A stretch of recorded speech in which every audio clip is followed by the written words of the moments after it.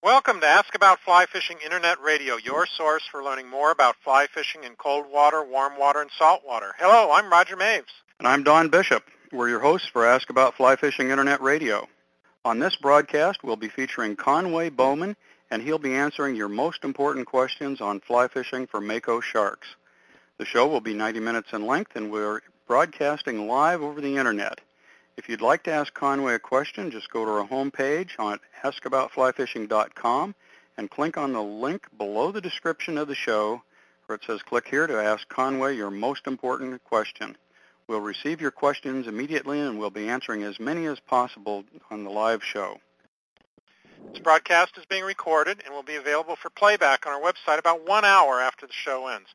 So if you have to leave early, you can return to our website at your convenience and listen to the broadcast at any time. The content of this broadcast is copyrighted and it's the property of the Knowledge Group Inc. doing business as Ask About Fly Fishing. Recordings or transcriptions of this program cannot be distributed or sold in any form. When we return, we'll be talking with Conway Bowman about fly fishing for mako sharks. The R.L. Winston Rod Company is the maker of the revolutionary Boron 2X, the first and only fly rods that are both delicate yet powerful and weigh up to one-third less than any others. Second-generation boron graphite composite allows us to build lighter, more responsive rods while maintaining outstanding fish-fighting power. Go to your local fly shop and ask to cast the Boron 2X, offered in 3 through 6 weight. Then enter our Cast a Winston Sampler Contest. You could win up to 6 Winston rods. Visit www.winstonrods.com for contest details and to locate your nearest Winston dealer. Cast a Winston at the best place possible, your local specialty fly shop. Well, before we introduce Conway, we'd like to let you know about a great gift we have to give away tonight. For our drawing, Conway has arranged through his sponsor, Canon Polarized, to provide a pair of Canon Polarized sunglasses. Canon uses the most advanced polarized technology on the planet today, producing a high-end solution to the challenges that fly fishers face on the water. We will also be giving away a 1-year subscription to Fly Fusion, Canada's premier fly fishing magazine. So if you haven't registered yet for the drawing, you can do so now. Just go to our homepage, which is askaboutflyfishing.com, and look for the link under Conway's section that says Register for the Drawing. Click on that link, fill out the form, and then we'll announce the winner at the end of the show. Well, tonight's show features Conway Bowman. Conway's name is synonymous with extreme fly fishing. He certainly needs no help extracting excitement from life. He's a self-described angling adventurer whose fishing career began at his dad's side at age 3. He had a fly rod in his hands by age 6, and except for some minor diversions such as a grunge rock band, fly fishing has been his passion ever since. He's fished many parts of the world for many different species, but he's perhaps best known for his pursuit of mako sharks on the fly, occasionally even from a kayak. Conway's adventures have been chronicled in print as well as television. His exploits have appeared in Field and Stream, Saltwater Sportsman, and Wild on the Fly, and he hosted In Search of Fly Water on ESPN2. He also holds the IGFA World Fly Record for redfish in the 20-pound leader class. In 1994, he started the Bowman Blue Water Guide and Outfitter Service, a saltwater specialty, and he's also principal owner of the Ragged Edge School of Fly Fishing, which specializes in extreme fly fishing adventures. But he's not all wild man. He's played a role in the Take Me Fishing program to promote bringing youth to the sport, and he recently participated in a benefit for post-Katrina Louisiana fishing guides. It's a real pleasure to welcome Conway Bowman to our show. Conway, thanks for joining us tonight. Thank you, gentlemen. This is a great pleasure. Well, now tell me, how in the world did you get turned on to mako sharks? Wow. Well, I'll tell you. Let me. The way I got into fly fishing, first of all, is my father used to take me to Idaho as a young man, and I think we went from the time I was 3 until I was probably about 15. But that really lit the fire under me to fly fish. And living in San Diego, there really wasn't any trout fishing opportunities. So I think I was probably, I want to say my mid-20s. I started doing some saltwater fly fishing, and I bought a boat, a little aluminum boat, probably 14 feet. And I would take that offshore quite a distance, up to 20 miles. And those are very hard lessons learned, and I don't recommend anybody do it. But I really learned the blue water fly fishing game off Southern California. And then what happened is I read a couple of books. One in particular was the Orvis Guide to West Coast Saltwater Fly Fishing, and that was written by a gentleman by the name of Nick Curcione, who's a very well-known writer in the blue water fly fishing arena. Anyway, so I read that, and he had a little brief chapter in this book about mako sharks, and the first sentence was, "The mako shark is the greatest adversary in the ocean on a fly rod." And right from that moment, I went, okay, this is it. And then the next sentence was, they're only a few miles off the Southern California coast, and I went, that's even better. So, long story short, I started plying offshore, and it took me about 2 years to catch my first mako on the fly, and ever since then, I guess my life has really changed. And I remember my uncle, who owns a fly shop in San Diego, before I started doing this, he said, look, Conway, don't get into saltwater or blue water fly fishing, because you know what? It's going to ruin you. And you know what? I guess, in essence, it did ruin me, because I bought a boat, then I bought another boat, I became a guide, started a guide service, but the mako shark has really changed my life. And I must say, fly fishing has really changed my life. It's been a wonderful, wonderful journey. Well, and I think the message that you started out with is an important one for our listeners, how important the family can play a role in the development of youth in terms of the outdoors and fishing and fly fishing in particular. And it sounds like that was a big impact for you. Absolutely. My father really, he really made a point every weekend, whether we were in San Diego during the winter months or up in Idaho during the summer, to take me fishing. And in Idaho during the summer it was every day. In the winter when we were in San Diego it was every weekend. And I remember those great mornings waking up early and hopping in he had a little VW bus, and we would go up to some of the local lakes. We'd drive 30, 40 miles, and we would catch bluegill and bass and catfish and just being on the boat with him and just and knowing that he was there, we were experiencing that together, was a tremendous experience. And I'm 40 years old now, and he and I still on a monthly basis go out at least once to kind of revisit those great times that we used to have. And I mean, we have great times now. I mean, we go to Lee's Ferry a couple times a year, and then we do a lot of local fishing around here. So it really was probably the greatest thing to ever happen to me. Well, Conway, let's get into the makos. Okay. People want to learn about the makos, so let's start out just talking about the fish itself. Tell us about the mako, where they found, what their life cycle's like, what they eat, that kind of thing. The mako shark is a very mysterious shark. There is not a lot of information known about them.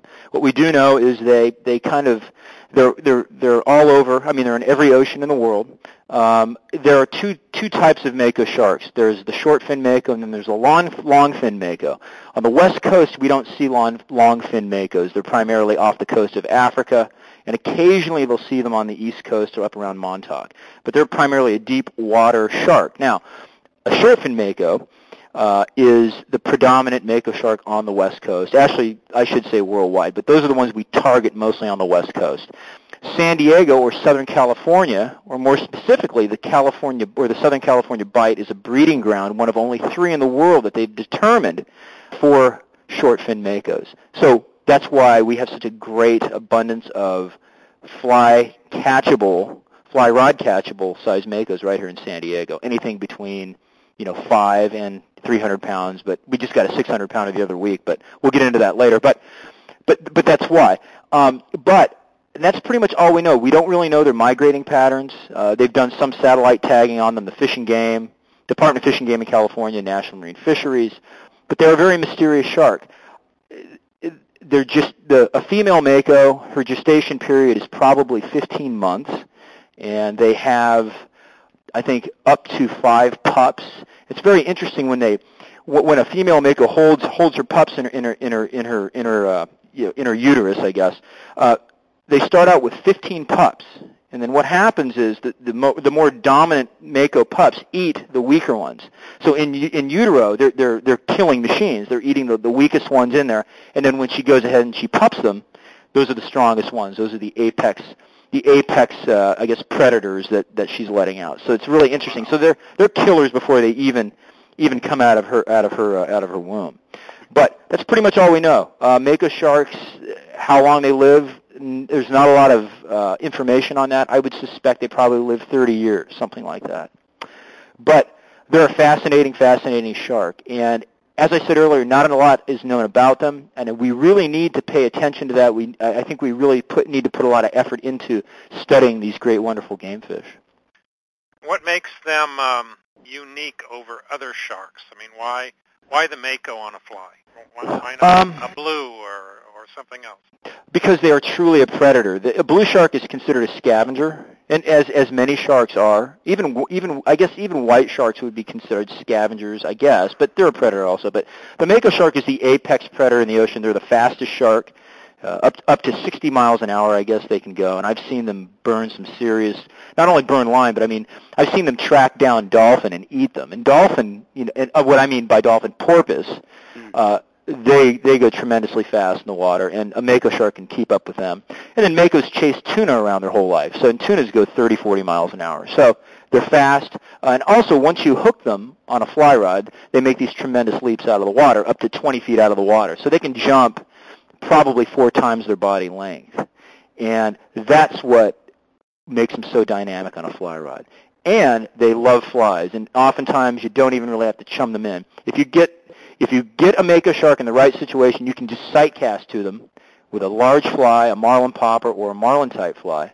Make a couple strips, shark will come over, pick it up, set the hook, whammo. They're off to the races, making tremendous runs. And I'm not kidding, 300 yards. And on the way out, they're jumping 20 feet in the air 6, 7, 8, 9 times.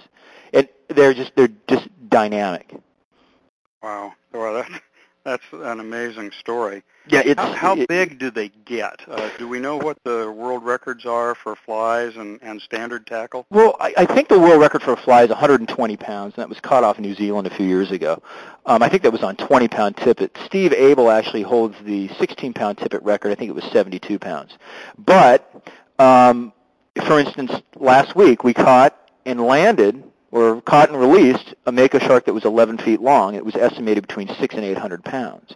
It was probably the largest game fish ever caught on a fly rod. Now, we weren't fishing IGFA, but still, I mean, what a wonderful feat that was. The gentleman's name was Brandon Mason, and he did an outstanding job on that. And you can see that. You can go to Field and Stream. You can go to a bunch of the different magazines, and they have this tremendous shark posted up on their website with the jumping shots. I think you'd even go to my website and check it out, BowmanBlueWater.com. But I would say the average size Mako shark off Southern California is probably 60 to 80 pounds. But we see lots of them in the 200-pound range. So, and you do see small ones also, 5-pound Mako shark. That's one that was just popped probably no longer than a month ago. So, but to see the big, we call them gorillas, the big ones that are probably over 400 pounds, you'll see those occasionally. To see the really giant ones like we just got the other day, you might see one of those a year. So, are they a schooling type of fish? The smaller Makos, they will pack up in loose packs, 3 to 5. But once you get into the really large ones, any Mako over probably 7 feet long, which is probably a 250-pound Mako shark, typically they're loners. They're just kind of cruising, So, and it's interesting when you're setting a chum slick for them, you're fishing a productive area for Mako sharks. You'll have a bunch of small ones around, a couple of 50-pounders, a couple of 120-pounders, and all of a sudden they clear house, man. They just disappear, and what do you see? You see just a 250 or 300-pound Mako just cruising right up the slick. So the smaller ones get out of Dodge when those big ones come in. Do they have any natural enemies? Is there anything that's a predator on Makos? No, the only thing that's a predator is man. I mean, man is the only thing that is actually impacting the numbers of Mako sharks. I guess the next rival in the ocean would be the swordfish, believe it or not. And it's a very interesting battle if you ever see it. Mako sharks, once they reach 200 pounds, their primary forage becomes really large things. So, and a swordfish is what they like to eat. And I've seen this on occasion where you'll see a swordfish kind of sunning itself out in the ocean, and circling it is a Mako shark ready to come in for the kill. What a Mako shark will do is they'll come in and they'll bite the tail off the swordfish. But sometimes what happens, the swordfish is actually faster than the mako shark in terms of burst speed. So a swordfish will oftentimes be able to see that mako shark come in, position itself, and as the mako comes in, it will stab the mako with its bill. Wow. It is the craziest thing you have ever seen in your life. So I would say the swordfish is really the only rival a mako shark has in the ocean. That's a pretty big rival with it is. considering the sword. Oh yeah, I never realized they actually use that for. Oh my God, yeah, I've seen mako sharks with those things broken off in them, wow. and the mako is still cruising around. So it's really interesting. But to see that battle, to witness that, it is like, you know, the gladiators going after each other. And you just want to sit and watch that and go, wow. And the swordfish we have on the West Coast are fairly large. I mean, it's not uncommon to see a 350-pound swordfish out here. So it's really a tremendous sight to see. Well, let's talk a bit, Conway, about what we need to gather together as far as equipment to go after the makos. Let's talk about rods first. Where do you start with rods? Well, I start with an 11 weight. And that's pretty much a good all-around starting point for makos that are going to be under 100 pounds. Once a mako gets over 100 pounds, you really need a rod that's going to be able to lift them. Once they go through their series of long runs and jumps, and they sound, they'll go down 200, 300 feet. You need a rod to really lift those sharks up. So a great workhorse stick for me is Scott makes it. The rods I use Scott rods. Scott HP 15 weight is a tremendous rod, but any of them work well. In fact, Winston makes a really great 12 weight that I've used on occasion, and it works well. But you really need a stout rod to be able to lift them up. And also one that has a fairly soft tip so you can actually make a cast. I mean, oftentimes you're making a 50-foot cast because you don't want to hook a mako shark close to the boat. If you hook them close to the boat, there's a good chance they'll jump in the boat, and you really don't want that. So an 11 weight, and then what I would do is I would bump immediately up to a 14 weight. And I usually don't really fish 12s or 13s, although you can do that. It's really whatever the angler's comfortable casting. And as I said, you know, a 50-foot cast is probably a good bet. I mean, you can hook them 20 feet from the boat, but as I said, they're so tremendously fast, they can charge back and jump in the boat. So the further you can cast that 11 to 15 weight, the better off you're going to be, and the better off I'm going to be.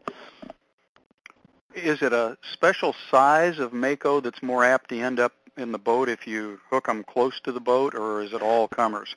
All comers, man. You just can't trust them.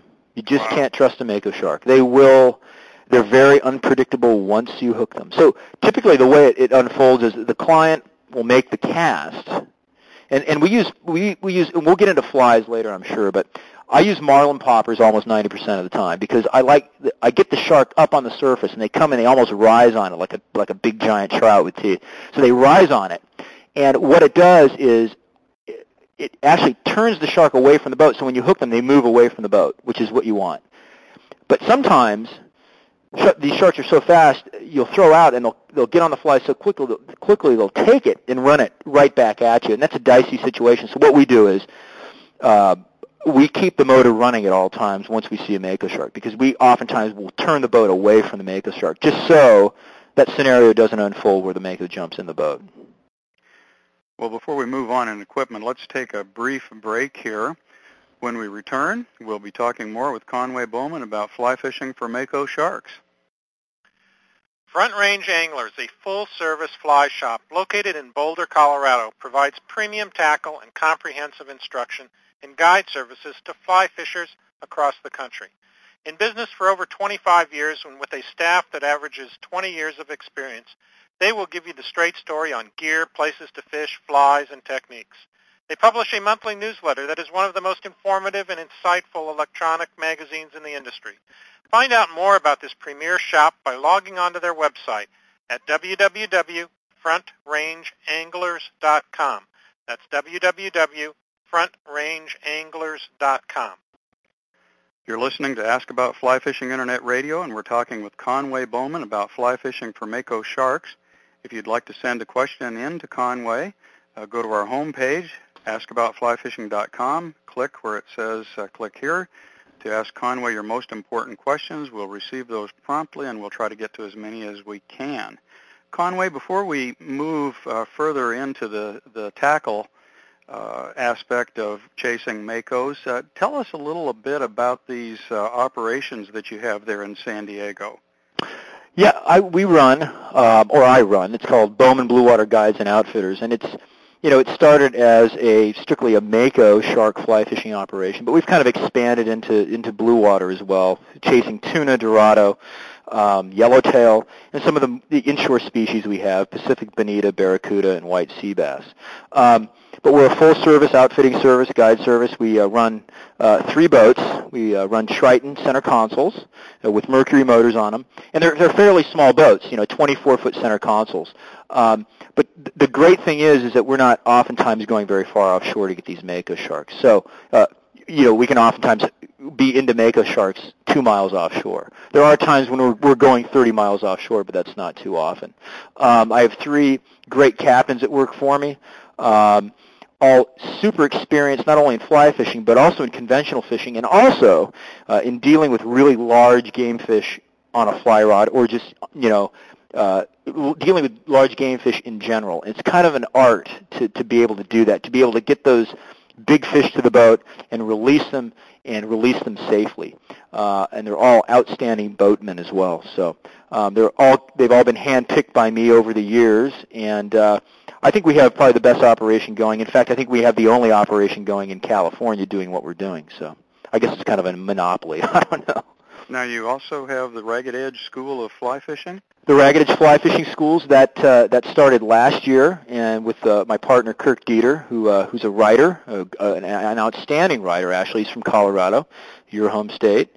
And, the Ragged Edge Fly Fishing Schools are really interesting. We take people around to various destinations and kind of get them kind of to the down and dirty of fly fishing. We're not staying at wine and cheese places and things like that. We're going to give them the basics and the hardcore truth about fly fishing. How to approach a big tarpon in Florida. Going down to the Biloxi Marsh in Louisiana and catching really large redfish, and I'm talking 30 to 40 pound redfish on a fly. So that sort of thing. Going to Belize, going to the East Cape in Baja California, and chasing after roosterfish on the beach, which is a very difficult thing to do. But we'll get them out there on the ATVs, and we'll run up and down the beach, and we'll try to get our clients into these fish. But along the way, we're teaching them how to do it. So the next time they go, they've got the knowledge, and they can go do it without us. So if this isn't a wine and cheese deal, is it a beer and brats deal? You're damn right it is. No, no, it's like a bunch of your best fishing buddies getting together, and it's really nice and loose, and it's a little more hardcore. You're going to get dirty. We're going to make you crawl through some. If we're steelhead fishing or something, we're going to make you get dirty. You're going to crawl through some pretty tough areas. We're going to make you wade through some tough areas. Or if you're in the Biloxi Marsh, you're going to go into some spots where it's you're going to get eaten up by the bugs and stuff. But it's a little bit dicier than and dicey, not in a dangerous way, but a little bit on the edge, right? On the edge, man. That's what it is. It's the ragged edge. But I'll tell you, coming out of those experiences, the ones that we've done, people come out and go, wow, that was great, man. That was really cool. Because it's a little bit different, I think, than a lot of the other things that people are offering. So, and, we're hanging out with the clients, and we're tying flies, and we're drinking beer and eating brats, too. Sounds good. Well, let's get back to that equipment for the Makos. Sure. You talked about the rods. You said probably 11 to 14 in there. What about reels? Any preferences? And I don't particularly mean brand names here, but functionality, that kind of thing. I like direct drive reels, but I'll tell you, anti-reverses definitely are great. It's whatever the angler's comfortable with. Definitely have a tremendous drag, so any cork drag reel is going to work well. There's some really great reels coming out now with some composite stuff for their drag system. But any really good quality big game fly reel is going to work. You don't have to go out and spend a gazillion dollars on some fancy reel, but you need something that's going to be solid, that's going to be able to handle these pretty or tremendously large sharks over the duration of maybe a fight for 2 or 3 hours. You need a reel that's going to withstand that. So, and that's pretty much it. So just a good quality reel with a good drag, and you should be good to go. Now, you talked about these things being kind of electric when you first stick them, or sounding real deep. Do you ever see a rod blow up on you under those circumstances? Yeah, a lot of times we do. And because mako sharks change direction so quickly also. They kind of wind up. You'll hook them, then they kind of wind up. And they're very deceiving because they're so big. And when you hook a tarpon, they're jumping right off. Well, sometimes a mako, you hook them, and they just kind of sit there and wrestle with you for about 10 seconds. Then they wake up, and they go, okay, now I'm going to show you. And they'll change directions in a split second. And oftentimes the angler just can't get the rod in the right spot. So what we do is we kind of walk people through the scenario. Make sure your rod's low to start off with. You make your strip strike. Don't lift the rod tip up because you don't know what that shark's going to do. Okay. But we do get quite a few broken rods. You ever blow up a reel? I have blown up reels before, yes. I had some prototypes out a couple of years ago, and they didn't last the day. We had... I think we had one shark on that was probably 300 pounds, and it basically smoked the reel. I mean, the drag just completely blew out of it. But it was good because the reel went back to the company, and they made the adjustments, and now it's one of the best reels on the market. So, yeah, I get a lot of R&D stuff. Guys just think, wow, this guy's catching big fish every day. Let's send him out some of our stuff to see how it lasts. See how it holds up, and that's great because it's. I'll do it. I'll blow up any reel you got. I suppose in San Diego, if you get in a pinch, you could always just go snag an aircraft carrier. Exactly. Yeah, they're all over, or a submarine. There are a lot of submarines out there, too. Now, what weight backing do you use, and how much do you put on your standard reels? I'm still kind of an old school kind of guy. I have 350 yards of 30-pound Dacron, but behind that, I back that with 30-pound Power Pro, which is like a gel spun, and I'll put probably an additional 400 yards of that on. So I think overall I've got almost 1,000 yards of backing with the Power Pro as well as the Dacron. So, but the thing is, you get a shark that runs you out 300 yards. We're chasing it down. If you get a shark into that Dacron backing, or into the Power Pro or the gel spun, that fish is gone. I mean, you'll never stop him. He's just going to Hawaii. He's out of there. So you can't catch up with him with a boat? Yeah, I mean you could, but a lot of times they just stay so far away from you can't get them. Wow. So, and oftentimes what happens, they'll get so far out there they'll stay on the surface, and their tail will just keep bumping the line, and then it'll just break the line eventually. So, and the deal with a boat is you want to keep an angle on a shark. Right. So if you hook one up quickly, and it makes us run, immediately we're on it. So we're keeping the angle. We want to keep the angle on the shark. And oftentimes that helps break the fish really quick, or break the shark quickly. So they sometimes will come right to the boat. For some reason, I don't know, maybe they feel like they're defeated, or maybe they want to attack the boat, I don't know. But they come to the boat, we get a really clean release quickly, oftentimes within 30 minutes. But if they keep going, and I've seen this, they just keep going and going and going, there's just no way. They just stay away from the boat. 200 yards, you'll never get to them. And then eventually something goes wrong. A knot breaks, they clip the line with their tail, or they change direction so quickly they come back on the line and they saw it off. And the other thing is, a lot of times you lose these sharks during the first series of jumps. So they'll jump, they'll cartwheel out of the water, 20 feet out of the water 6 or 7 times. And a lot of times you don't make it through that with tippets, or even fly lines. Because if they roll back on the fly line, it's pretty much done.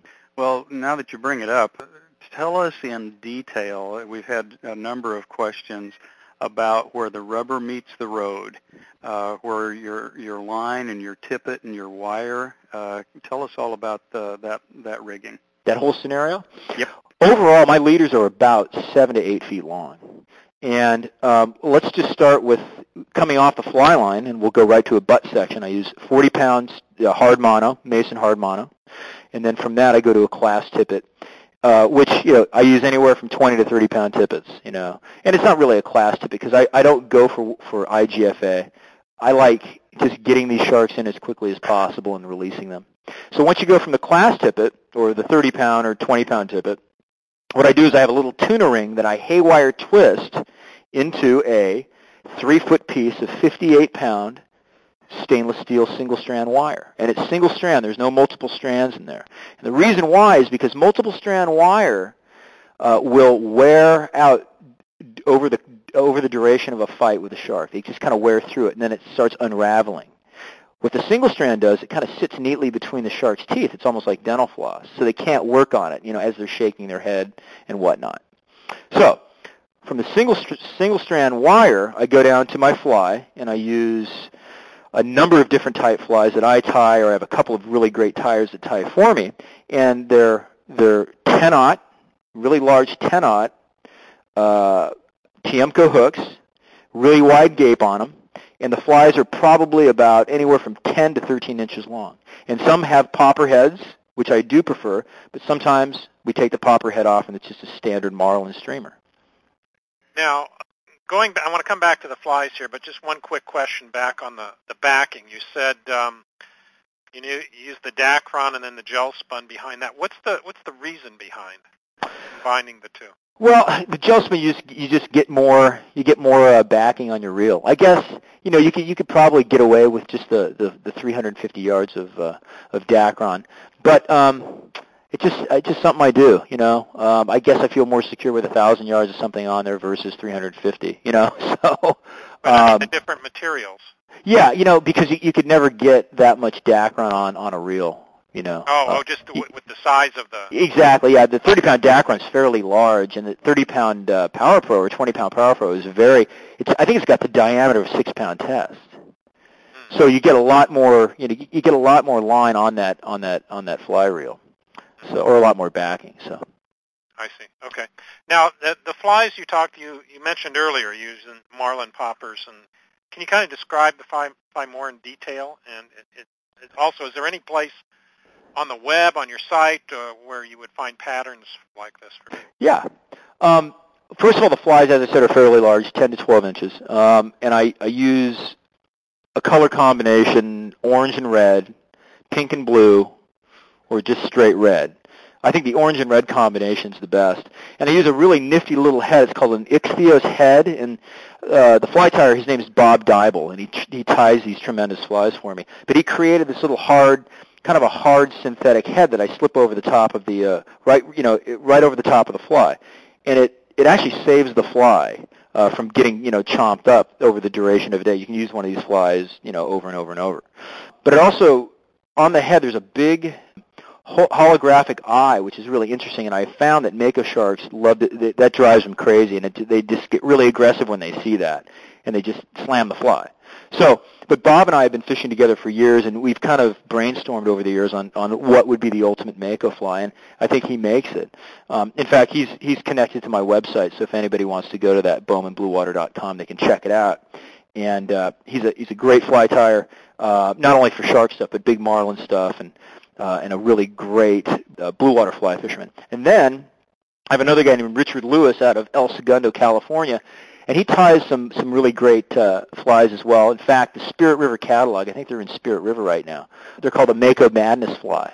And they're a little bit smaller, and they're almost like a deceiver, but they're still fairly large. They're tied on an 8 to a 10-aught Tiemco hook, and the profile is a little bit smaller. So sometimes mako sharks get a little persnickety, and you have to change it up. If you hook them a couple times and you lose them, they come back.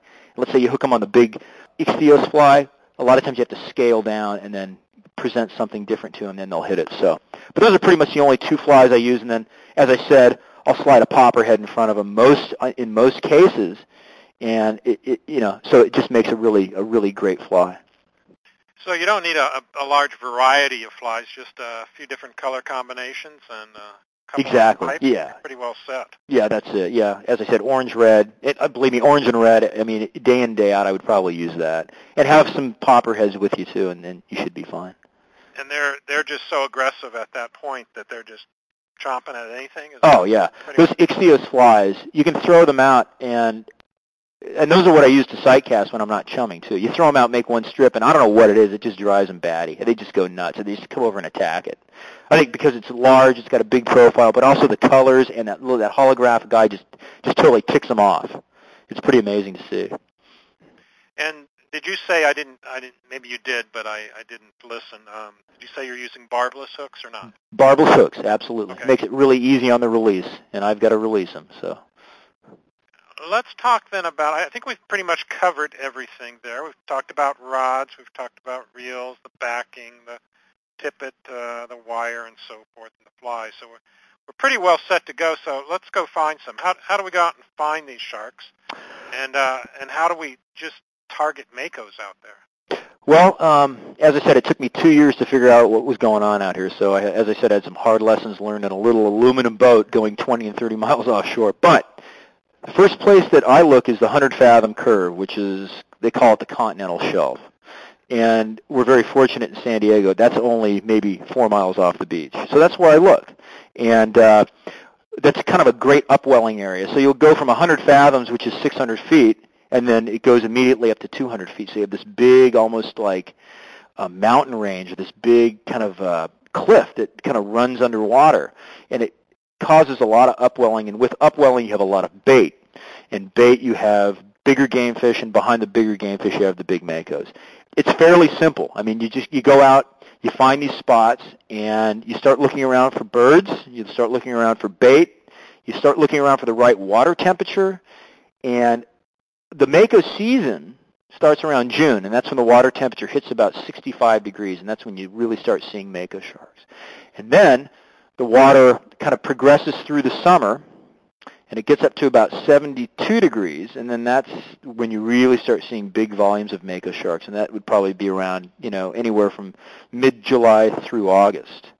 But these sharks hang out on this continental shelf during the season almost all the time, and they're just cruising back and forth on it. So throughout the day, I can go out and I can cover 4 or 5 spots, and if not all those spots, if they all don't fish well, at least one's going to fish well.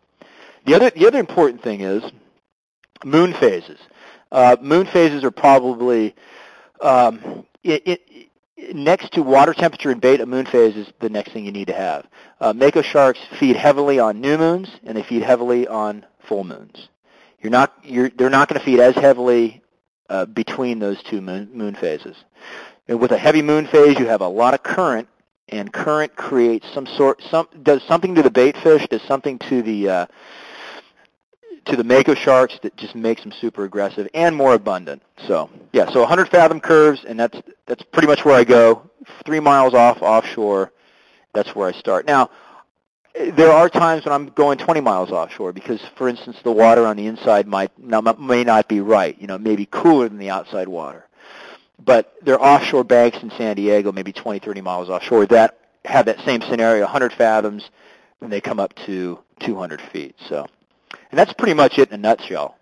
Now, you had mentioned a season here. You said June to August primarily. Is the rest of the year a time when you wouldn't fish for makos, or are they around still then? Well, they're around, but not in great numbers. And typically at that time of year, they'll move offshore. They'll move 20, 30 miles offshore. And they're harder to catch because they're not around. Now, if you want to target really giant makos, like, the 500 to 1,000 pounders, which, on a fly rod, it's kind of ludicrous, but you can go out and look for those. But yeah, the season in San Diego is I would say it's June through October, but you're really going to find your peak fishing in July and August. But during the wintertime, there's a tremendous blue shark fishery out here. So it kind of changes, so you'll move out of the makos and you get into blue sharks, which are a pretty good adversary on a fly rod as well. They don't jump, but they will battle you to the end. I mean, they're a very tough shark to get. And they do a lot of that on the East Coast. They fly fish for blue sharks quite a bit. When you're out, are you sight fishing, or if you don't see any, then you're chumming to try to bring them up? Exactly. There's 2 things I do. On a specific moon phase, which is usually the before a new or before a new moon or before a full moon, I'll go out and I will look for finning makos. For some reason, they tend to fin up on the surface during those moon phase times. And you have to have the right conditions. You have to have slick glass water, and you have to have a fairly low light. So maybe we have a thing here in California or San Diego called the San Diego eddy, which is kind of like cloud cover. It's almost like fog, really high fog. So it creates a low light situation. And on those situations, you'll see mako sharks finning up on the surface. So you don't even have to chum them then. You go out and you sight cast to them like you would tarpon. Then the other way is you go out and you find the productive areas along that 100-fathom curve and you set a chum slick. And if you have the right current, you're going to cover a lot of ground in a very short amount of time. And, obviously if the sharks are in the area, they're going to come right to the boat. And that chumming is really probably the most productive way because you're going to have a lot of shots at a lot of sharks. You're going to be able to have 4 or 5 sharks around the boat, and you'll be able to sight cast to them right there. Whereas when you're hunting them down, when they're out finning, you're covering a lot of ground. You're not seeing as many sharks. But oftentimes when you're sight casting to finners, you're going to sight cast to fish that are over 200 pounds. So, it's just kind of, it's just what an angler really wants to do. I love to go out and hunt these things. I may not see one at all, but at least the process of hoping that one's going to be there really makes it exciting.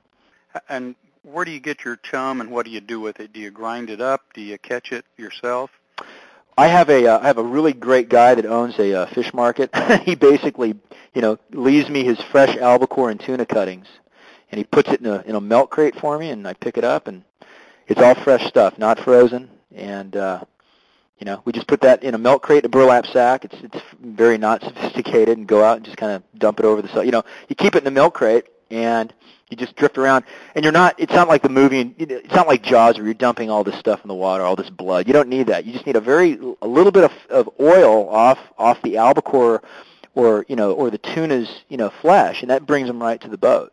Mm-hmm. And albacore and yellowfin and also bluefin tuna, that's the primary forage early in the season for mako sharks. So they're keying into that scent, believe it or not. So it's almost like you're matching the hatch. You just, you're setting that out there, and it's like ringing the dinner bell. But you can buy commercial chum. They have it in big buckets. But I find it's definitely not as productive as the fresh stuff. Well, we've got a lot of questions here yet, but let's take a brief break. And when we come back, we'll be talking with Conway about fly fishing for makos. Flats Time Charters is your sponsor for this segment of our show. Captain Bob Jaspers of Flats Time Charters will introduce you to Mosquito Lagoon, Indian River, and the no-motor zone of the Banana River on the east coast of Central Florida. Only a short drive from Orlando, you will sight fish for big redfish, spotted sea trout, and black drum, as well as a seasonal snook or tarpon. Captain Bob is a lifetime resident of the area and shows in his knowledge of the local fish, flora, and fauna. Call Flats Time Charters now and arrange your next memorable adventure. You can reach Captain Bob Jaspers at 321-631-4051. That's 321-631-4051, or go to his website, www.flatstime.com. That's www.flatstime.com. You're listening to Ask About Fly Fishing Internet Radio, and we're talking with Conway Bowman about fly fishing for mako sharks. If you'd like to send a question in to Conway, go to our homepage, askaboutflyfishing.com, to click here to ask Conway your most important question. We've got our questions coming in, and we'll be answering as many as we possibly can. You might also take the opportunity to register for the nice giveaways that we have on the show as well. Conway, we have a question here that has just come in asking if you would, and I know you're a catch and release barbless hook guy, but they want to know about your views on conservation for mako sharks. This comes from Vista, California. Yeah, I am a conservationist through and through. I don't keep mako sharks. Never will keep a mako shark. I think killing mako sharks for records I don't think it's right. So they need to be protected since they are the apex predator. And once they go out of whack, once their numbers go down, everything in the ocean kind of goes out of whack. So people need to understand that. And I know it's glamorous to get a record and hoist it up and get you in the record books, but I make it very clear to my clients that that's something we don't do. So, but there are other guys that would take you out there to get an IGFA record. But it just isn't worth it for me because these wonderful sharks have been so good to me in my operation that to kill one just couldn't. I could never do it. So, and I am adamantly against any sort of shark tournaments. I think the National Marine Fisheries and the Department of Fish and Game of California need to get together and figure out some sort of system where they reduce the commercial takes on mako sharks as well as the recreational takes. And I think they should set up something like they do with deer tags. You can get one mako shark a year, and that's it. You buy your tag, you get it. The rest of the sharks need to be released, and that's it. And we're very, very adamant about that. I do have a question here regarding whether you have any statistics on the survival rate of fish that you catch and release. I have no idea. All I know is when we release them, they swim away very, very good, very, very strongly. So I would assume that they do fairly well. In the past, we have picked up smaller mako sharks to take pictures, but that's something we don't do anymore. Because I think if you take any sort of game fish out of its element, it's so foreign to them it might really screw them up on the inside. So keeping them in the water is key. Getting them to the boat as quickly as you possibly can is key also to ensure that they're going to survive after that fight. And they blow a lot of energy in those fights. But also, as I said, I've released them and they've swam away so well. I mean, I've caught sailfish and marlin that were pretty much beaten up, and I know they didn't survive. So, and that's the other thing, when people go fly fishing for marlin and sailfish, they should never take them out of the water for a picture because that pretty much breaks their spine. The mortality rate on the marlin is very, very high, I think. Conway, just a couple questions on locating and weather before we talk about casting and hooking and landing and all that. I want to get into great detail about that. But we had a question that, you talked about new moon, full moon, and overcast days. What about other times, other weather factors? How do they play a role in time of day? Morning, afternoon, evening better? I think if you're on the right moon phase, you have the right current, it really doesn't matter. I'll tell you, my favorite time to fish is midday. You have high sun, high light, and with probably a 15 knot breeze on the water, because what that's doing is it's creating some sort of let me backtrack. If mako sharks, when it's really glassy on the surface, they're a lot more cautious, even though that's when you want to target them when you're sight casting. When you're chumming, they tend not to come to the boat, which is really interesting. What I have kind of surmised is that when you have a glassy surface, it's very unnatural for a predator, to come into something like to attack a boat or attack prey. But when you have any sort of texture on the water, and oftentimes the rougher the better, they come right into the boat and they're really aggressive. So I think the wind on top of the water creates some sort of kind of a veil for them, and maybe they feel more sneaky or something. But I have found some of my best mako days, the wind was blowing 20 knots. We had pretty high sun. It was high sun. It was midday, and you could see these makos coming in from 100 yards away, and that's good too. So when I'm guiding, oftentimes I'm spotting those mako sharks way out there. So I do need that visibility so I can see them coming in, so I can tell the angler to get ready to make his cast. So, but that would be perfect. But it's not like that every day. I'll tell you, the days I don't like are when there's absolutely no wind and we're not on a really good moon phase, because the mako sharks pretty much, even if they're there, they don't come to the boat. Interesting. Well, you talked about telling your angler to make the cast. Give us some insight into how it is that the fly is presented to the fish. When a mako shark comes into the slick, there's a couple different things that happen. They can come in really hot and ready to do battle. So what I'll tell the angler is, okay, just hold on. And I'll say, when you see that shark in sight, just go ahead and place the fly 5 feet to either side of the shark's eye, or cast beyond him, because when a shark's coming in, they will pick up that big fly. They'll see it, and they will turn on a dime to pick it up. That's the perfect scenario. Now, sometimes you get mako sharks that come into the slick and they kind of cruise around, they circle the boat, and they're kind of goofing around, and they're not really committed. And at that point, I'll tell the angler to hold on, and what I'll do is I'll do a bait and switch technique, very similar to how you bait and switch marlin or sailfish. So I have a marlin jig, a skirt, and on a conventional rod, and I will pitch that out in front of the mako shark, and I will wind that back, and oftentimes they will pick up the motion of the marlin skirt or whatever, and they will chase that thing down. And now at that point, I've basically teased that shark into a frenzy, and then the angler can throw the fly out, and the shark will come up and pick the fly. So those are the two scenarios. I thought I saw in your video something that looked like a teaser that you were using. Sometimes you really need to do that, especially big mako sharks. Oftentimes it's hard to convince a big mako shark to hit a fly that's 13 inches long, even though that's big. But if you're throwing at a mako that's 300, 200, 250, 300 pounds, you got to give them a little taste of something. So that the teaser really, it's almost like teasing a cat. You get them, you throw it right in front of them, you reel it back, they get on it, and then they get really ticked off. And so what you do is you pitch that teaser, away from the boat. You never want to pull it right at you if you're teasing, because the mako shark oftentimes will follow that teaser right up into the boat. And if the mako does that, it's jumping in the boat and it's going after you. So what you do is you bring it in and you swing it to your outside shoulder. So once you do that, the shark is keyed in on that teaser, and the fly looks very similar to that teaser, so that the angler makes that 30 to 50 foot cast, makes one pop with it, it makes some noise. Shark sees it, goes over, picks it up, boom, shark's on. And I tell you, it's a 95% hookup rate. Once they're dialed in, it's just it's hard to miss. Okay, so you've got your fly out there. The shark swims up and takes it. Now, how do you stick them?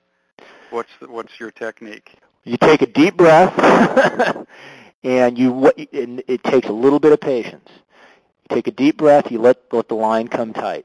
All right. So you make the cast. The shark takes it. Okay. Let the line come tight. When the shark takes it, a lot of times they just kind of they take it in and they don't run away from the boat. They'll just kind of sit there and kind of cruise. And once they feel the tension on that line, that's what fires them up, and then they take off. So you make the cast. Shark takes it. And oftentimes the whole head's pitched up out of the water because, the shark's hitting a popper. So you see the whole thing. You see the eye, you see the teeth, you see the head. The whole thing's coming up. You let it come tight. And once it comes tight, you strip strike. Once, twice, 3 times. And then on that 4th time, you really hit them hard. Hard strip strike with a sweep to either the right or left. Not straight up and down, but sweep the rod and then stick it to them. Then that shark's going to wake up. And if everything works out right, the shark's going to run away from the boat at warp speed. The line's going to clear off the deck. If you get the shark on the reel, expect some jumps. The shark makes a series of jumps. The shark gets through the jumps. All you got to do now is hang on and keep tension on the shark. That's it. And now it's my job to motor up on that fish, keep the right rod angle, keep the tension right if the shark changes directions. So if you get through the hook set, the run and the jumps, you're in. The chances of losing that shark are pretty slim unless it gets so far out there, as I said earlier, clips the line with the tail, or does something crazy like makes a crazy sound 300-400 feet and then does the same thing, clips the line, comes back on the line. So that's it. But it's funny. I even have trouble doing that, sometimes because it's exciting. You're hooking a 300-pound fish right in front of you. It's you got to take a deep breath. Sounds exciting to me. I got sweaty palms listening to you. Go to the website. It's amazing. You've seen some of those jumping things. I've seen it. It's awesome. It's pretty wild. I do have a question about these jumps. Do you bow to the jump like they do with tarpon? No, you don't have to, because the thing is, when a mako jumps, what they'll do first is they'll dive down. They'll go down maybe 20, maybe 100 feet. So they're going down. And then what they do is they rocket up. They come straight up out of the water. Now, bowing to a fish, you're giving, like for instance, tarpon, you're giving him a little bit of slack, a little bit of line, so he doesn't snap the tippet, right? Well, there's so much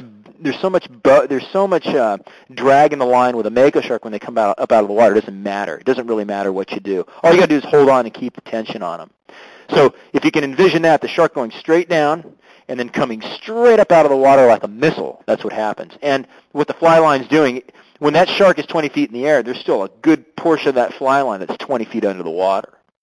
But sometimes, makos will make a run, they'll go down, and they'll jump behind the boat. They're not going to jump where you think they're going to jump because they're so fast.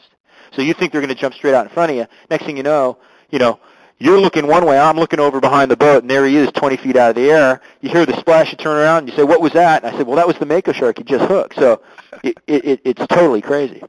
Wow. Yeah.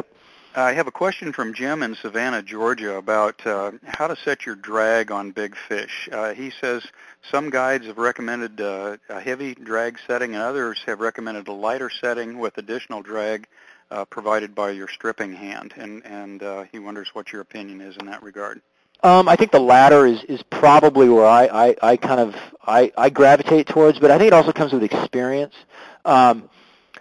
with mako sharks, I want a looser drag because I want that shark to get away from the boat, and I don't want that shark hanging around the boat. And sometimes, you can adjust your drag too tight, and the shark will not move away from the boat. It's the same with billfish, and it's not so much with tarpon though. But a looser drag is a little bit, for me, it's easier to control because I have more control over it.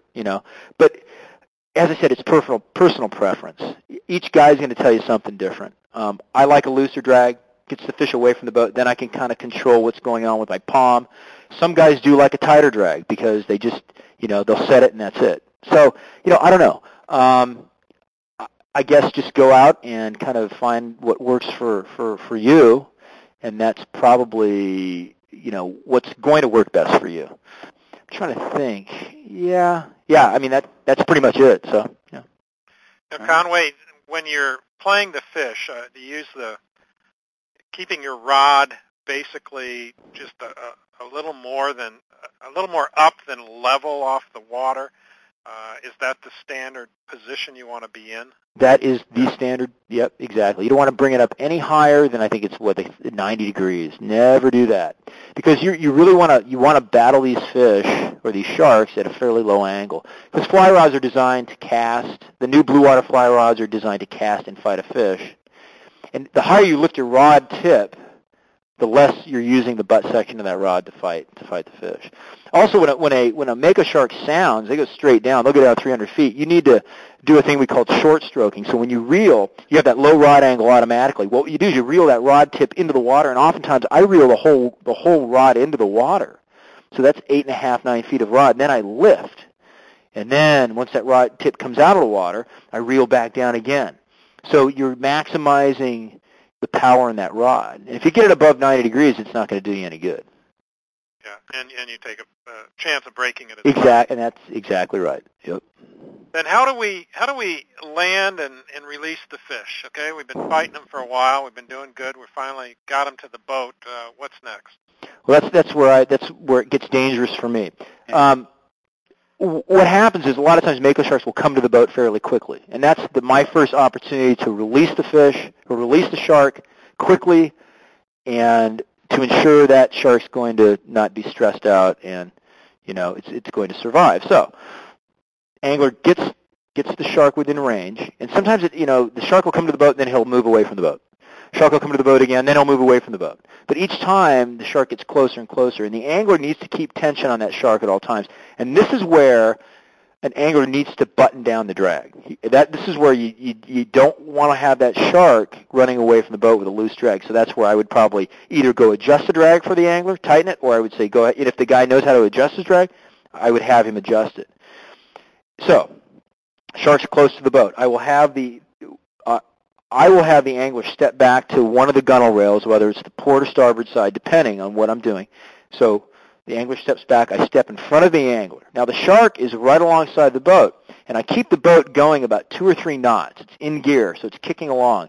And that keeps those sharks pretty calm because they're moving. If you stop the boat, that stops the shark, and that's totally foreign to a shark, and they freak out. And that's another opportunity for that shark to jump in the boat and then start, dishing it, putting a hurt on me. So anyway, the boat's in gear. I grab the leader. All right, I have my release stick. I have a 4-foot release stick with an open-ended kind of a kind of an open-ended hook on the end of it.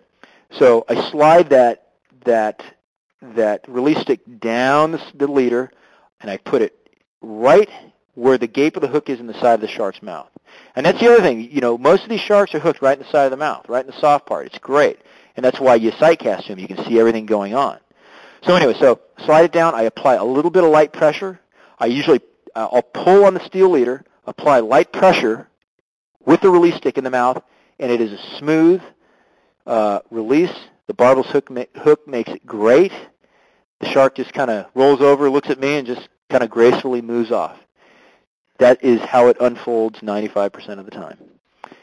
Now, the other 5% of the time, the shark can get really strange. If I stick that gaff or the release stick in the mouth, they can freak out. And I've had these sharks take gas out of my hand. They clamp down on them, and they're tossing me back and forth.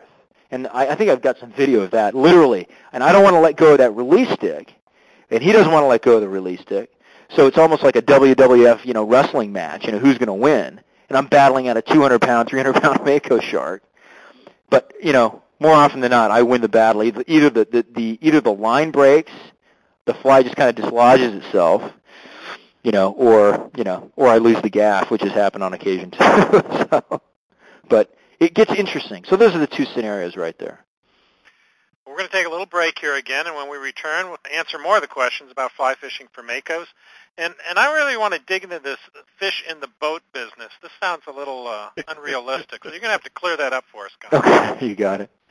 Well, this segment of our show is brought to you by the Platte River Fly Shop in Casper, Wyoming, featuring a first-class website which covers all aspects of fly fishing the tailwaters of the North Platte River, including up-to-date local fishing reports, fly patterns, guide services, and online shopping for top-of-the-line gear for any travel destination. Platte River Fly Shop provides professional guide staff for the Blue Ribbon, Trophy Gray Reef, and Miracle Mile sections of the North Platte River. Visit their extensive website at www.wyotrout.com. That's wyotrout.com. Or call the Platte River Fly Shop at 1-307-237-5997. Again, 307-237-5997. You're listening to Ask About Fly Fishing Internet Radio, and we're talking with Conway Bowman about fly fishing for Mako sharks. If you'd like to ask Conway a question, just go to our homepage at www.askaboutflyfishing.com and click on the link below the description of the show that says, click here to ask Conway your most important question. We'll receive your questions immediately, and we'll try to answer as many of them as we can live on the show. Well, Conway, you've mentioned this probably 5 or 10 times tonight about a fish getting in the boat, jumping in the boat. Seems to have you worried. Is this for real?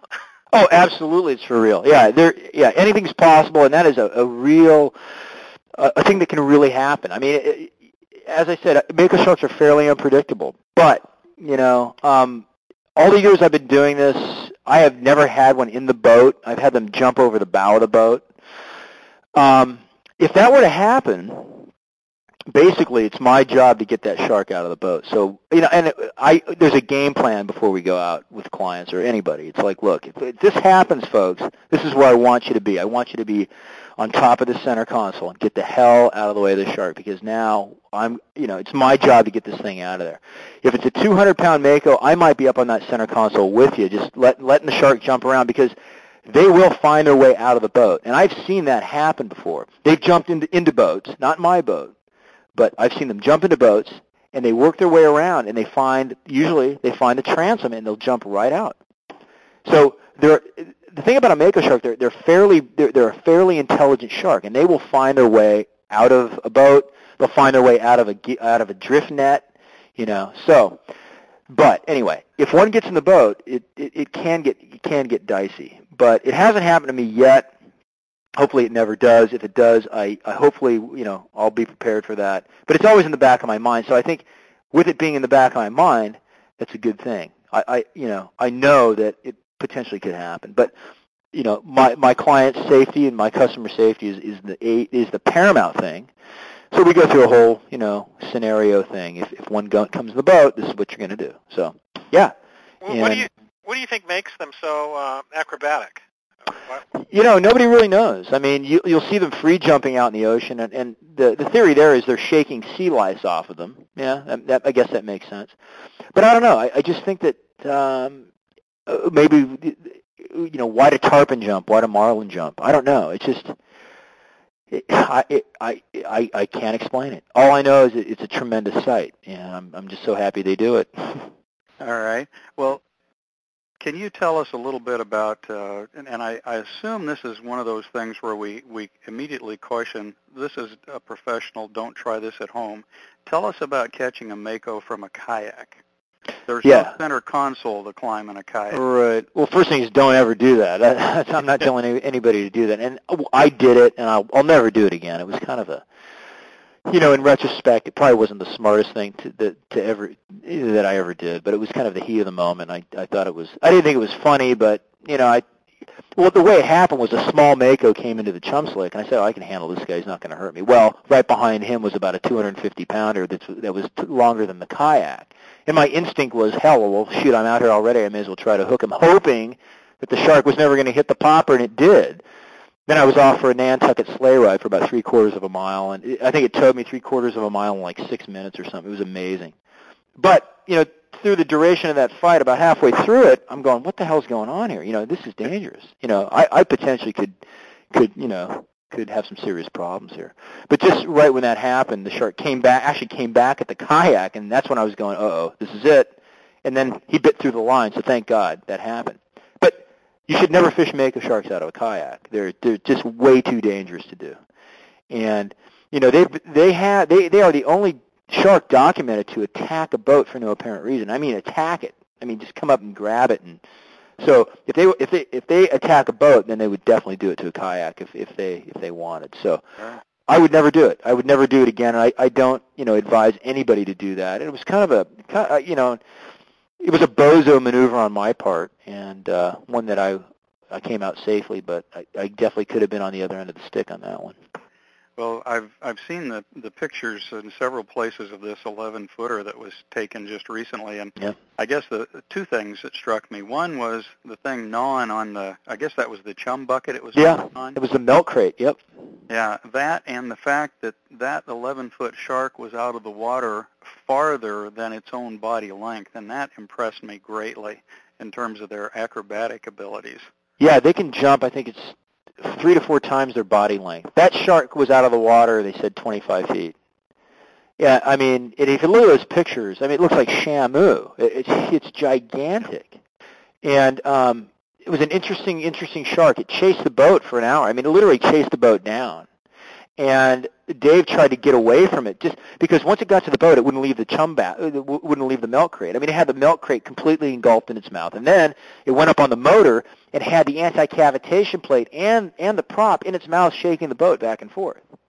Okay, so, Dave, the young man who works for me, Captain Dave Trumbull, and the two clients are going, my God, what are we going to do? And Dave said, we're going to hook this thing. So Dave ran away from this shark to get away from it, and it ran the boat down. He couldn't stay away from it. I guess he ran away going 6 or 7 knots, and the thing just kind of cruised with the boat. But finally, they had a clear shot at 30 feet, I think, and they hooked it. It just came over and just engulfed the fly. Now, I think there's some really good pictures on one of the websites, either Field and Stream or Saltwater Sportsman.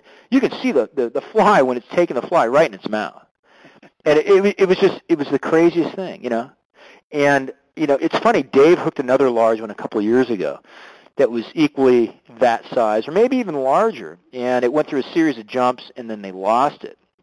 But it's just great to know that that there are sharks that big out there still, and that Dave and his clients went ahead and released that. So, but that is just a tremendous feat. That's a 1 in a million chance to get something like that in on a fly rod. So yeah. Well, we have a question from Pell in Oklahoma. He's hypothesizing you've brought up 2 makos. They're pretty hot. You hook one of them, it jumps in the boat, and the other one's circling the boat. If you can't get to the high spot in the center of the boat, what are your options here? Wow, that's a pretty gnarly option. Basically, you have no options. I don't know. Well, first of all, what I would do is I would do all I can to get between the shark and the client and the customer, or my friends even. It's my boat, it's my responsibility. So I would say get up on that console. All right, don't jump in the water because there's another mako shark there. So and then you just see how it all unfolds, man. Right then it's kind of like, what do you do? So. But yeah, I don't know. That's a tough question. But what's the longest fight you see out there for a mako? What's average? What's longest? Average is probably 40 minutes. 40 minutes to an hour, depending on how gentle the mako shark is. You can get mako sharks that are 150 pounds. It takes forever to get in because they're so just fired up. You can hook a 200-pounder. You can have them in 10 minutes. Average fight 40 to an hour. I've had guys on fish for 3 hours and 40 minutes or so. And those are really fairly large sharks, 275, 300 pounds, that didn't want to give up. They didn't want to come to the boat at all. So, and I've had guys on sharks for 2 hours and then they lose it, so yeah. It kind of just depends. It depends on how fired up that shark is. Now, what's the craziest thing that's ever happened when you've been fishing for makos?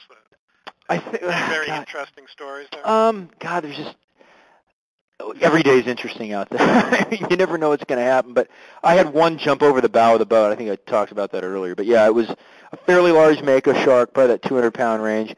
Charged back at the boat. The guy had it on for a little while, and it really didn't do anything. And all of a sudden, it woke up and it went out, made a couple of jumps, and literally charged back at the boat. It must have been going 30 miles an hour. And at that point, I'm going, oh Jesus, what's going on? So I steered the boat away from it, and I could not get away from this thing, and it just kept coming at the boat like a missile, and then all of a sudden it just launched itself, head over tail, cartwheeling over the bow of the boat. Literally, I'm looking at it eye level. Its head is almost eye level with me. Its tail is another 8 feet up, and it's just cartwheeling, boo, boo, boo, boo, and then splash, and then it took off again, and then it did another cartwheel, and then it did this big, almost like marlin greyhound thing, and then we lost him. But that was, the client on the boat turns around, looks at me, and went, "I want to go in, man." he was totally freaked out. He goes, "That was great, but I want to go in." He was scared, and you know what? I was too, because that was crazy, and it was all slow motion. When a mako jumps out of the water, they have this tremendous hang time, man. They hang up there forever, and you can just see them in their beauty, just flipping around, just going head over tail, and then splash in the water. It's a sight to see, man. It's awesome. One of these days, I'm going to see that sight. I tell you, the biggest thing and the biggest threat I've ever had in a boat, I think, was about a 40-inch, 42-inch northern pike with teeth. Wow. But when you're talking these makos, yeah, you're darn right, you better be scared. I tell you, it's a pretty big threat you've got out there. Yeah, it is, and they're the boss, man. They are the boss, and they need to be respected. And I tell you, you don't go out there, thinking that you're going to be goofing off, doing whatever. You don't want to go out, getting, drinking, and you really want to be on your A game, because anything can happen, and you need to respect these sharks, because the minute you let your guard down, they're going to get you. But if you keep your guard up, they're fine. It's really weird. And also just respecting them. I have a tremendous amount of respect for them. So I think having that respect really has kind of fostered this good relationship between me and these sharks, and I always kind of get on that kind of weird, philosophical thing, but I really think it happens because, I respect them so much, and they've been just a tremendous, I should say this, a tremendous friend to me over the years, and they're just great. Well, it sounds like you've got the whole routine very well in hand from start to finish, both from a very high hookup rate to the safety aspects of bringing it to the boat and releasing it. One of the questions that came in while we were talking is from Scott D. in Chula Vista, and his question is, when's the best time to go, and what's the cost out there? We already talked about best time to go, but how do you go out on the boat? Do you go out, and can two guys go out on the boat? And what does it cost them for the day? Yeah, our day rate is $525 for two anglers. That's for the day, and that's for the boat. And the day unfolds 6:30 in the morning. We're usually on the fishing grounds by about 7:30. We fish till about 4 in the afternoon, then we're back in by 4:30 or so. We also do half-day trips, or we call them tide trips. So they're actually 4-hour tide trips. So we'll time the perfect tide when those makos are going to be around, and we'll go chums really productive areas, and that oftentimes a really, really good trip.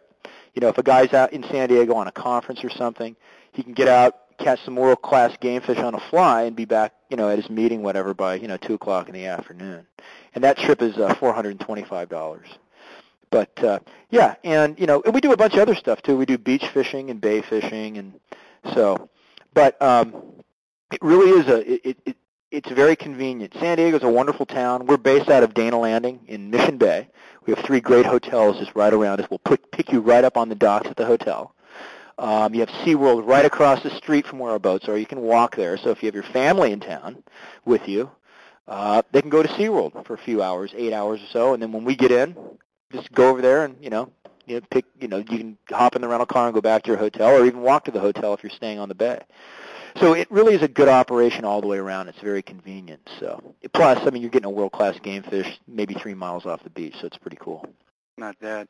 Conway, give us your website, and then tell us more details about San Diego as a fly fishing destination. What's available there? Okay. Website, BowmanBluewater.com. That's BOWMAN, Bluewater, BLUEWATER.com. And all the info's on there in terms of pricing and what we offer. We offer a lot of different things, not only Mako shark fishing. But San Diego is really a great fly fishing destination. There's tremendous beach fishing for a fish called the corbina, which is very similar to a redfish, but it actually acts more like a permit or a bonefish. They're tough to catch. They will challenge your casting every time, and they're real persnickety. They're tough to catch, but they're a great game fish on a fly. We also have halibut that you can walk the beach and catch. Once again, the inshore fishery is great: barracuda, yellowtail, bonita, of course, the Mako sharks. But we have some great largemouth bass fishing lakes here in San Diego. Some of the biggest largemouth bass in the world come out of San Diego County. And the city of San Diego lakes are world famous for their largemouth bass. And it's some of the best fly fishing, bass fishing I've ever had. Lake Hodges is tremendous. Lake Otay is tremendous. And there's a very small little lake called Lake Cuyamaca, nestled about 4,300 feet up in the Laguna Mountains, that they catch, on average, 10-pound bass out of there on the fly, and it's all sight casting to them. Wow. So there's a lot of options out here. We even have, mountain trout here. As I said, you can go from sea level to 4,500 feet in about an hour and 15 minutes. So it's crazy. It really is a great place to come and explore with a fly rod. Great. Now, we want to get back to a question that's come in about the flies that you're throwing at the Makos. Are you tying these on a short shank, heavy hook? Yeah, we're tying them on the it's the, gosh darn it, the Tiemco 600. I think it's the SW. I think that's what it's called. But yeah, it's a short shanked hook, but it's got a very wide gape on it. So we've used long, really long shanked hooks, but I tend to like the shorter shank for some reason. And the reason is because the gape is a little bit wider, and you need a little bit wider gape to kind of set that hook right in the side of the shark's mouth. Yeah, one of the questions that came in, Conway, this is kind of just miscellaneous here, but it says fly fishing for sharks seems to be exploding. And this is from Bart Dean in Alaska. Mm-hmm. Have you ever thought about coming up to Alaska to try our salmon shark fishing in Prince William Sound? The water out of Whittier, Alaska is becoming a new destination for fly fishermen coming to our area to fish. Would you fish them the same way as you fish Makos? Are you familiar with these salmon sharks? Absolutely. I have a good friend named Jake Jordan who just got back from there. I think he was there this winter. But yeah, he said it's a tremendous fishery. But you know what? I would fish them the same as a Mako shark. Salmon shark and Mako sharks are in the same family. So you have salmon sharks, Makos, then you have poor beagles and great whites. They're all related, and they're all apex predators. So you could definitely fish a salmon shark the same way. You could chum them in, and I would love to see one of those things up on the surface chasing down a teaser. And their salmon sharks are so beefy. They're huge. They're gigantic, and I think you could totally do the same thing, the same techniques as we use down here for Mako sharks for salmon sharks. Well, Conway, is there any other extreme fishing you'd like to do, or that you have done that you enjoy doing? God, let me see. I'll tell you, I'm a tarpon freak. I am totally into fishing tarpon. That's my new thing. I've been doing that for, I think, 3 years now. And every opportunity I get, I want to go catch big, giant tarpon. I fish in a place down in right outside Apalachicola, Florida, and there are some giant tarpon there. So that's my big thing, sight casting to big tarpon. But I'll tell you, I want to go catch a Nile perch on a fly rod. They seem like just a tremendous game fish. I want to catch a barramundi on a fly rod. I want to catch a Macon catfish on a fly rod. I want to do all that. So I've got a lot of traveling, a lot more big fish and crazy fish to catch. So yeah, there's just not enough time in the day to go do all that yet. So, but yeah. Well, do you have any closing remarks you'd like to make, Conway, about just fishing for makos in general, or fishing, before we tie things up here? Yeah. As I said earlier, mako sharks are a wonderful, wonderful adversary on a fly rod. Actually, on anything, on any type of tackle. But with a fly rod, it really ups it a little bit. Well, actually, ups it a lot. They are a wonderful game fish, and they need to be protected. They need to be, protected so, my kids and other, other generations can really appreciate what they are. And I think for me, it's kind of my mission not only to put people on these great fish with a fly rod, but also say, hopefully they can come off that trip and understand, the conservation aspect of it, to see this apex predator in the wild and how they are, how they react and what they're really all about, and to really see that, hey, these things are the top of the food chain in the ocean. We as humans don't even, if we jumped in that water with one of those things, we couldn't even, we wouldn't have a chance. So they're awesome. They're just a wonderful game fish, and they need to be protected. I think that's probably the biggest thing. But also, people should try this, and people should come out, give it a shot, and I'll tell you what, it'll make them a much better blue water game fisherman also with a fly rod, because you get a lot of shots. You develop the techniques to go fish tuna, marlin, sailfish, whatever, and you get a lot of shots. You can develop those techniques, and you're not going to spend $1 billion doing it, flying to wherever you're going to fly to, and, not having the techniques down. So, yeah, and San Diego's a wonderful town. It's a great place just to go. The summertime is really great here. We got the San Diego Padres. They got their new ballpark. We've got downtown San Diego, which is it's called the Gaslamp Quarter. SeaWorld Wild Animal Park, San Diego Zoo, greatest beaches on the West Coast. It's all right here, folks. There you go. Conway, one question that just came to mind before we go is, what are the odds of, like you said, a businessman coming in, taking a day off, going out for makos? What's the odds of him hooking up? Excellent. We only had 3 blank days this summer, so it's really good. And that's the thing. They're getting a lot of bang for their buck. If a guy comes into town, and he's here peak season, he's here between June and the end of August, there's a good chance he's going to run into a world-class game fish, even if he just books one day. And we will bust our butt to find him that fish or that shark. So, but it's wonderful because, as I said, we're not going really far offshore a lot of times, so we can cover a lot of ground. We can figure out where these things are. And my guys are on the water every single day from June until October, so we know exactly what's going on. So it's a lot of bang for the buck. I'll tell you, it really is. I get a lot of guys that come in. They call me, "Hey, how's fishing?" I'll say, "It's good." They'll say, "I'm coming out tomorrow." They come out, they catch 4 or 5 makos. We had a guy out last year. He got 26 makos in one day. Whoa. Okay, and we were fishing 12-pound tippet, so he broke a lot of them off. But yeah, and that was a one-day deal. He called, "Hey man, I'm coming in. I'm here." We went out. It was unbelievable, and that's not uncommon. Peak season, you're going to see 10 to 20 makos in a day. That is not an uncommon thing. And some of those fish are going to be over 200 pounds. So. Well, that sounds like a fantastic experience. But unfortunately, we're running out of time here. We need to wrap things up. And when we return, we're going to be drawing those Kaenon Polari sunglasses. I'm sure you use those a lot out there. Conway, yep, they're the best, man. They really, and I'm not, I don't endorse a lot of products, but I'll tell you, they're a tremendous eyewear. They are really great, and I'll tell you, you're going to see a lot of fish with them. So, yeah, Kaenon, definitely check them out, and hopefully somebody wins them. Yeah. Well, you got to stay tuned here. So I will. Stay tuned, and we'll see who wins those glasses. Sounds great. Have you ever dreamed about the classic action of bamboo fly rods? Did you know it's possible to make your own bamboo fly rods? With the help of Power Fibers online magazine, you can do just that. Power Fibers is a magazine dedicated to making bamboo fly rods and telling the stories about bamboo through the ages. From rod-making techniques to stories about fishing bamboo rods to rod maker profiles to classic tapers, Power Fibers has it all.